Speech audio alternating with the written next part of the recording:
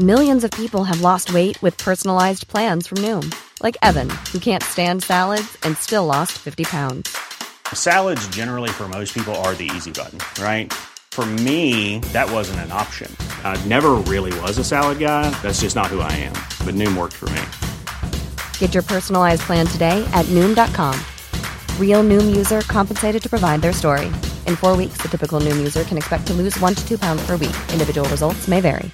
Ready to pop the question? The jewelers at BlueNile.com have got sparkle down to a science with beautiful lab-grown diamonds worthy of your most brilliant moments. Their lab-grown diamonds are independently graded and guaranteed identical to natural diamonds, and they're ready to ship to your door. Go to BlueNile.com and use promo code LISTEN to get $50 off your purchase of $500 or more. That's code LISTEN at BlueNile.com for $50 off. BlueNile.com, code LISTEN. It's How Do We Fix It with Richard and Jim. Wrapping up 2016, some of our favorite solutions.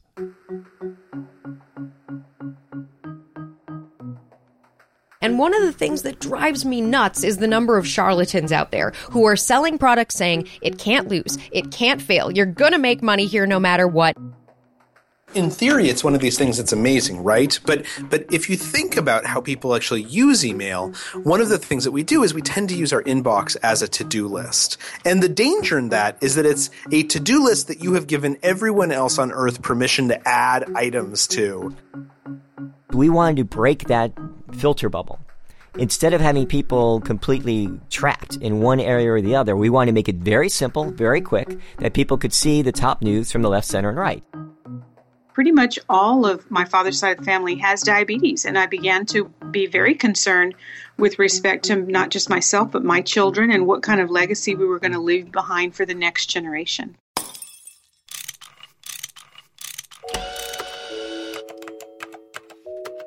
Our show is about fixes. Yeah, how to make the world a better place. How do we fix it? How do we fix it? So, Jim, you're the squishy libertarian on our show, and I lean liberal. So we certainly don't agree on everything. Right. I'm certainly the squishy one here. But what we do agree is we've had some fantastic guests this year, and we've been exposed to an amazing range of ideas, everything from dealing with climate change to the electrical system. The electoral system, and the need for gratitude. So we thought that this show, our first of 2017, we'd look at some of the solutions that were offered by guests in 2016. So we'll start on the kind of personal level, talking about how to be smarter about money. And Rebecca Jarvis covers the economy, finance, and money for ABC News. And she says be skeptical about the claims of investment professionals. Look out for the charlatans.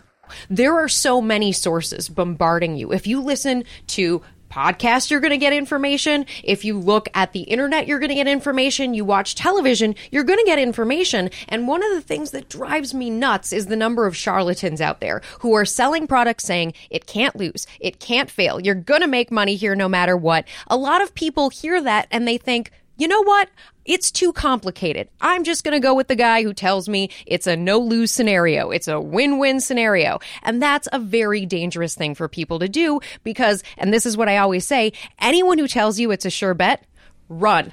Run the other direction because it's never a sure bet, and the people who say it is are usually lying. What is the main financial misconception from viewers? I think one of the big things is debt. And what does debt mean? And how does debt work over a lifetime? And most people don't fully recognize just how quickly that debt grows when you don't pay it down. And it's very dangerous when it comes to credit card debt. Yeah, most people don't realize that credit card debt is a terrible way to borrow money because when we have, for instance, the interest rate on a typical home equity loan now below 4%, the average credit card, it's above 20%. And so credit card debt is a hugely complicated thing, and a lot of people don't fully appreciate how problematic it can be. Don't you feel like the way the credit card bills are presented, they're kind of encouraging you not to pay off the principal? Minimum payment. Right. There's a That's in bold. Yes, and there's an option. You just click it. Exactly. Right. I think another thing, and this is something that I hear all the time, there are some financial experts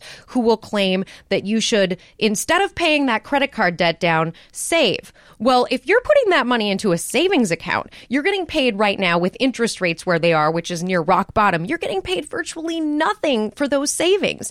Meantime, you're collecting more and more debt, and it's growing exponentially. So a real big key for anyone who has any credit card debt, and this will be the simplest lesson, pay it off.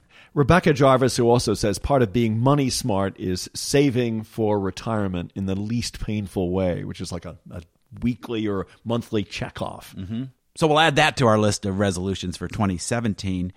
Richard, I was really struck throughout the year as we watched the rise of Trump, how much the economy sort of underpinned so much of the discussions on both sides, from the Bernie Sanders on the left and from Trump on the right, this deep sense of unease out there that the system isn't working. Yeah, and these very simple claims by politicians. In the case of Trump, build a wall, make America great again, stop China from cheating, and that everything will be much better if we do that. Yeah, let's just punish the big shots. These simple ideas are so appealing to people on across the political spectrum. But we had one guest this year that brought, I thought, a lot of realism to the discussion. Yeah, Ruchir Sharma reminded us why everyone is wrong about the economy. Ruchir is the chief global strategist at Morgan Stanley Investment Management, and he's the author of the book, The Rise and Fall of Nations. Ruchir says that despite what the politicians say, it's going to be tough to have strong economic growth. And one reason why, the depopulation bomb. What's very apparent and underappreciated is the major drop-off we've seen in the world's working-age population growth rate. That after growing at 2% a year for much of post-war history, over the last decade, that growth rate has dropped by a full percentage point. And I think that is a major drag on global economic growth currently. A drag not only in the United States and developing nations, but elsewhere. Elsewhere as well, yes. Right now, we're seeing a big backlash against immigration in the U.S., but you're an advocate for legal immigration.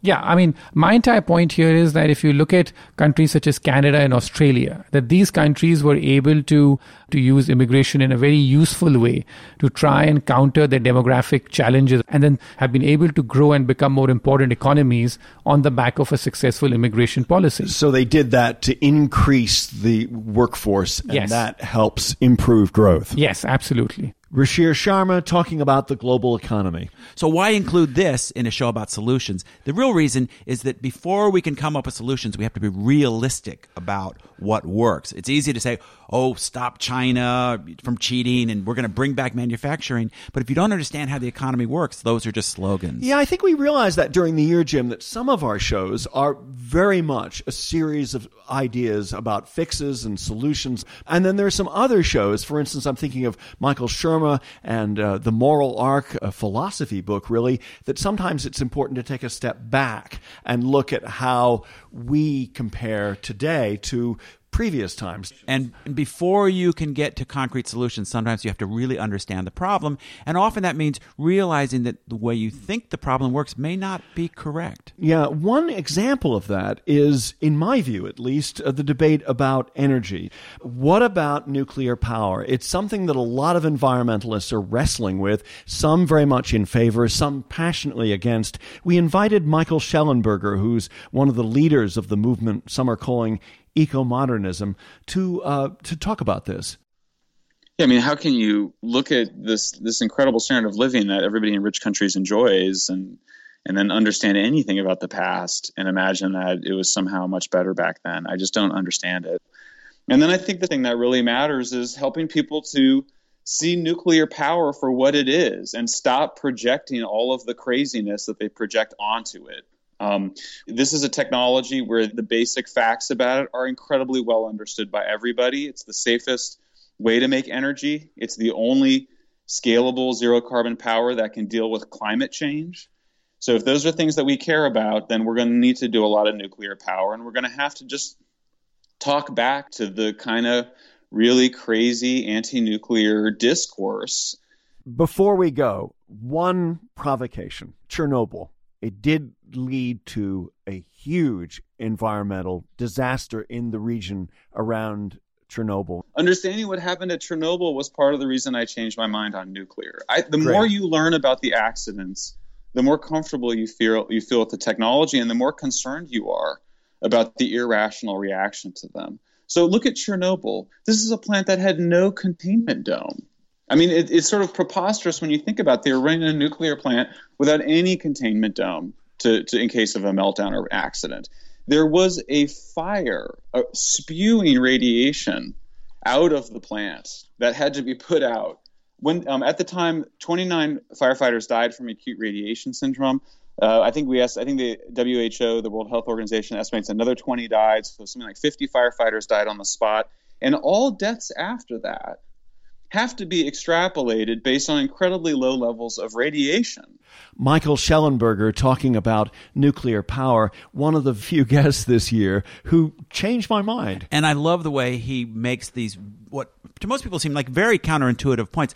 The idea of looking at the terrible disaster at Chernobyl, not as an argument against nuclear power, but saying if this is the worst case for nuclear power, as bad as it was, it's nowhere near as bad as coal-fired power plants all over the planet spewing out carbon and particulates that literally do kill people every day. Yeah, I think the struggle about this is, for people who really care about the environment, is we can't get all of our power from solar and wind, at least in the foreseeable future. And there's a very interesting example in the past year in Germany where they've shut off their nuclear power stations, and what's the result? They've taken a huge step backwards in terms of carbon emissions. Same thing in Vermont and California, where they've shut down nuclear power plants prematurely. One of Michael's big arguments is, even if you're not on board building new plants, let's not shut down the ones we have prematurely. Yeah, I really agree with his point there, but I also think it's important to be respectful towards people who do look at the dangers of nuclear power and say two things.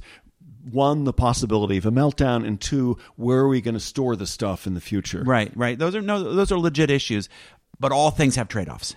One of our favorite guests was John Gable, who came on from All Sides Now. John is a conservative, a technology guy who spent a lot of his earlier career in the internet and formed a website called All Sides Now because he was concerned that different people get their news from completely different sources. What we started doing with All Sides is we wanted to break that filter bubble.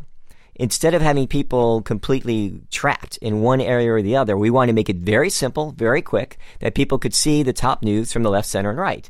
And so we bring different perspectives. So when there's a breaking news, what's fascinating is that news sources on left, center, right will be covering the exact same event, be standing within feet of each other, and their headlines and their coverage will be radically different. So on your website, instead of going to the website and picking out a news story to read, you have 3 columns: left, center, right. Explain what's going on there.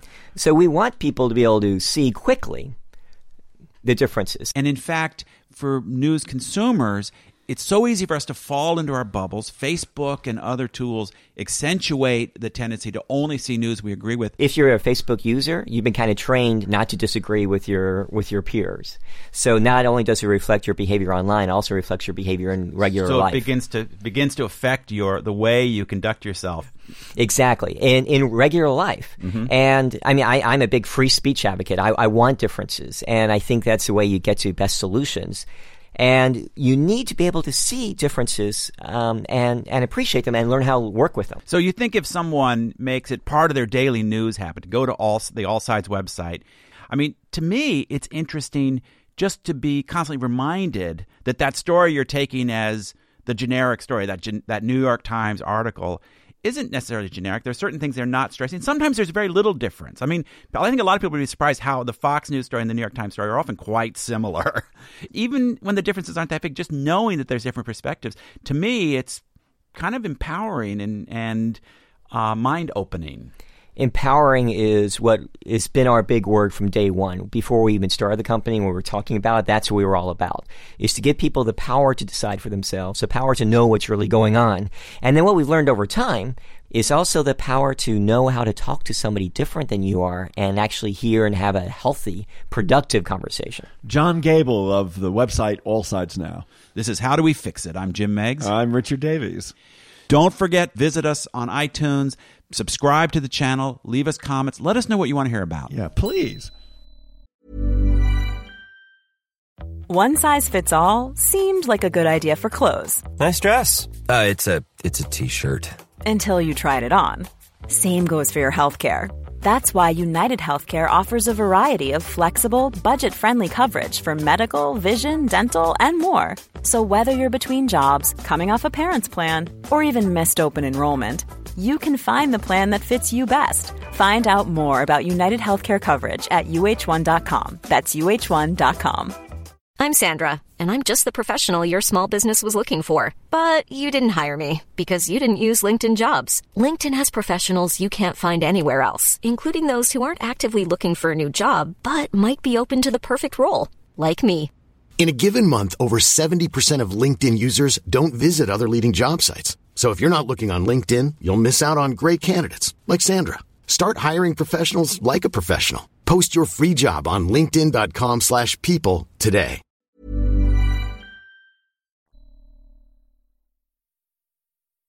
You know, Richard, one of the things that I really like about our show is that not every solution we talk about has to be a big federal program or some new law. Yeah, it can be local. Right. We had a great example from Brownsville, Texas, of dealing with a community health crisis in a very local and social way. Yeah, this was inspired by a visit I took to El Paso, and I went down there actually to report something for the El Paso Times, and as a result of that, ended up speaking with Rose Gowan. And those border communities, very heavily Latino, where you have a major crisis with obesity and diabetes and liver disease. So the numbers are pretty alarming. We read that 80% of Brownsville residents are obese or overweight and pushed by the high rates of poverty in the area? Well, there's two factors. One is that 70% of our people are not insured, and so access to care is a huge economic burden for them. But we also know that when so many people have diabetes and or have to care for those who have diabetes, they're not able to work as much or as long and contribute to the local economy. So we know from studies that $250 million a year is lost in wages because of diabetes in our area. And you're saying there's a negative feedback loop there, that the diabetes also makes it harder for people to climb up out of that low-income situation. Yes, because even if you achieve your education and achieve your job, you are often pulled out of the workforce early because of complications or disabilities. So you're an obstetrician gynecologist, now a city commissioner. How did that come about? Well, my father and his family were all from Brownsville, and I was born and raised here, and pretty much all of my father's side of the family has diabetes, and I began to be very concerned with respect to not just myself, but my children and what kind of legacy we were going to leave behind for the next generation. So you were observing this, and at some point you said you wanted to have a bigger impact, and you decided to run for the city commission. How did you make that decision? I was involved in one of the first initiatives that the School of Public Health came to us with, and that was bringing back a farmer's market. South Texas is hugely agricultural and historically agricultural, and it made no sense that we didn't have a farmer's market any longer. Then there was a lot of red tape, and I became frustrated with that. So I decided one of the ways that I needed to participate was to try and change some of those policies. And the only way you can do that is if you're on the inside. So you started your farmer's market. So what was the next step? We have put in many, many, many miles of bike lanes, which did not exist even 5 years ago. Now, Brownsville, Texas, is pretty poor and perhaps doesn't have access to a lot of funds. So how did you get the money to build bike trails that are, relatively expensive? Well, what happened when I was first elected is I went to my public health friends and I said, you guys need to help me find some money. They're not going to give me money and I'm going to need some help. So one of their interns was tasked with finding funds. He went and evaluated what 11 cities in Texas of similar size had done with respect to capturing grant dollars, and Brownsville was dead last. And with that information, I was able to go to City Council and say, look, we need a grant writer. So now, 7 years later, we have a fully funded grant team that is partnering with other partners in the community to find money. And we have really done well at building partnerships so that no one entity has to carry the burden of building anything. Rose Gallen, a member of the City Council in Brownsville, Texas, who talked to us about a whole bunch of ways to improve nutrition and also reduce the problem of obesity. So, Richard, I don't know about you, but I always feel like never get enough done in a day. And you always feel like there's got to be a better way. Yeah. And one way to be better at this is more efficient lists. Charles Duhigg of the New York Times has written 2 highly praised books, one called The Power of Habit, the other Smarter, Faster, Better. And he talked to us about the way that you can actually harness some of the ways your mind works, some things that could be negatives if not channeled, and turn them into positives. Yeah, he talked about to-do lists and emails. In your book, you talk about email as being both a productivity tool but also a huge obstacle to productivity. Why is that? Well, I think the thing about email is that in theory, it's one of these things that's amazing, right? But if you think about how people actually use email, one of the things that we do is we tend to use our inbox as a to-do list. And the danger in that is that it's a to-do list that you have given everyone else on earth permission to add items to. I look over the shoulder of my friends and I see that they have 2,834 unread messages. And I think, oh, that's awful. Well, that's actually totally okay. I mean, this is the point, is that email is designed to encourage us to be reactive, to say, I want to get to zero inbox. But are you getting to zero inbox because that makes you productive? So one of the best mental models that I've heard for thinking about email is to look at email as a suggestion rather than an obligation. And a suggestion that you get from your boss, for instance, is a suggestion that you're going to listen to pretty closely. You're going to reply to that suggestion. But a suggestion that comes from someone, on the other side of the company, those are suggestions that, if it's in your best interest, you'll listen to it if it makes sense to you. But otherwise, you might also just ignore it. There's no need to follow up and tell someone, oh, I ate at the restaurant you suggested to me. Yeah, so if I don't respond to an email or somebody doesn't respond to my email, I shouldn't feel pissed. Well, I don't think you should feel pissed. I think that you should then figure out, how important is this to you? Do you email them again? Do you call them on the phone? I mean, this is the thing, is that we know that people send emails that are not for things that are important. And so the question is, how do you create a little bit of a higher transaction cost on the emails that you don't want to deal with? And the answer is you force people to give you a phone call or to email you 2 or 3 times. Yeah, Jim makes me do that all the time. He doesn't respond to half my email.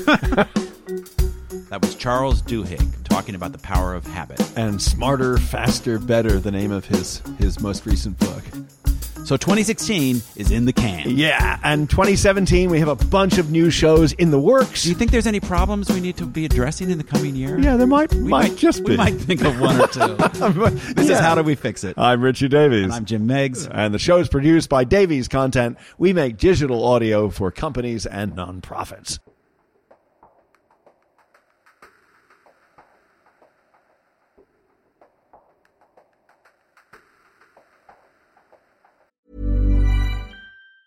Hi, I'm Daniel, founder of Pretty Litter. Did you know cats tend to hide symptoms of sickness and pain? I learned this the hard way after losing my cat, Gingy. So I created Pretty Litter, a health monitoring litter that helps detect early signs of illness by changing colors, saving you money and potentially your cat's life. Pretty Litter is veterinarian developed, and it's the easiest way to keep tabs on your fur baby's health right at home. Go to prettylitter.com and use code ACAST for 20% off your first order and a free cat toy. Terms and conditions apply. See site for details. Planning for your next trip? Elevate your travel style with Quince. Quince has all the jet-setting essentials you'll want for your next getaway, like European linen, premium luggage options, buttery soft Italian leather bags, and so much more. And is all priced at 50 to 80% less than similar brands. Plus, Quince only works with factories that use safe and ethical manufacturing practices. Pack your bags with high-quality essentials you'll be wearing for vacations to come with Quince. Go to quince.com/pack for free shipping and 365-day returns.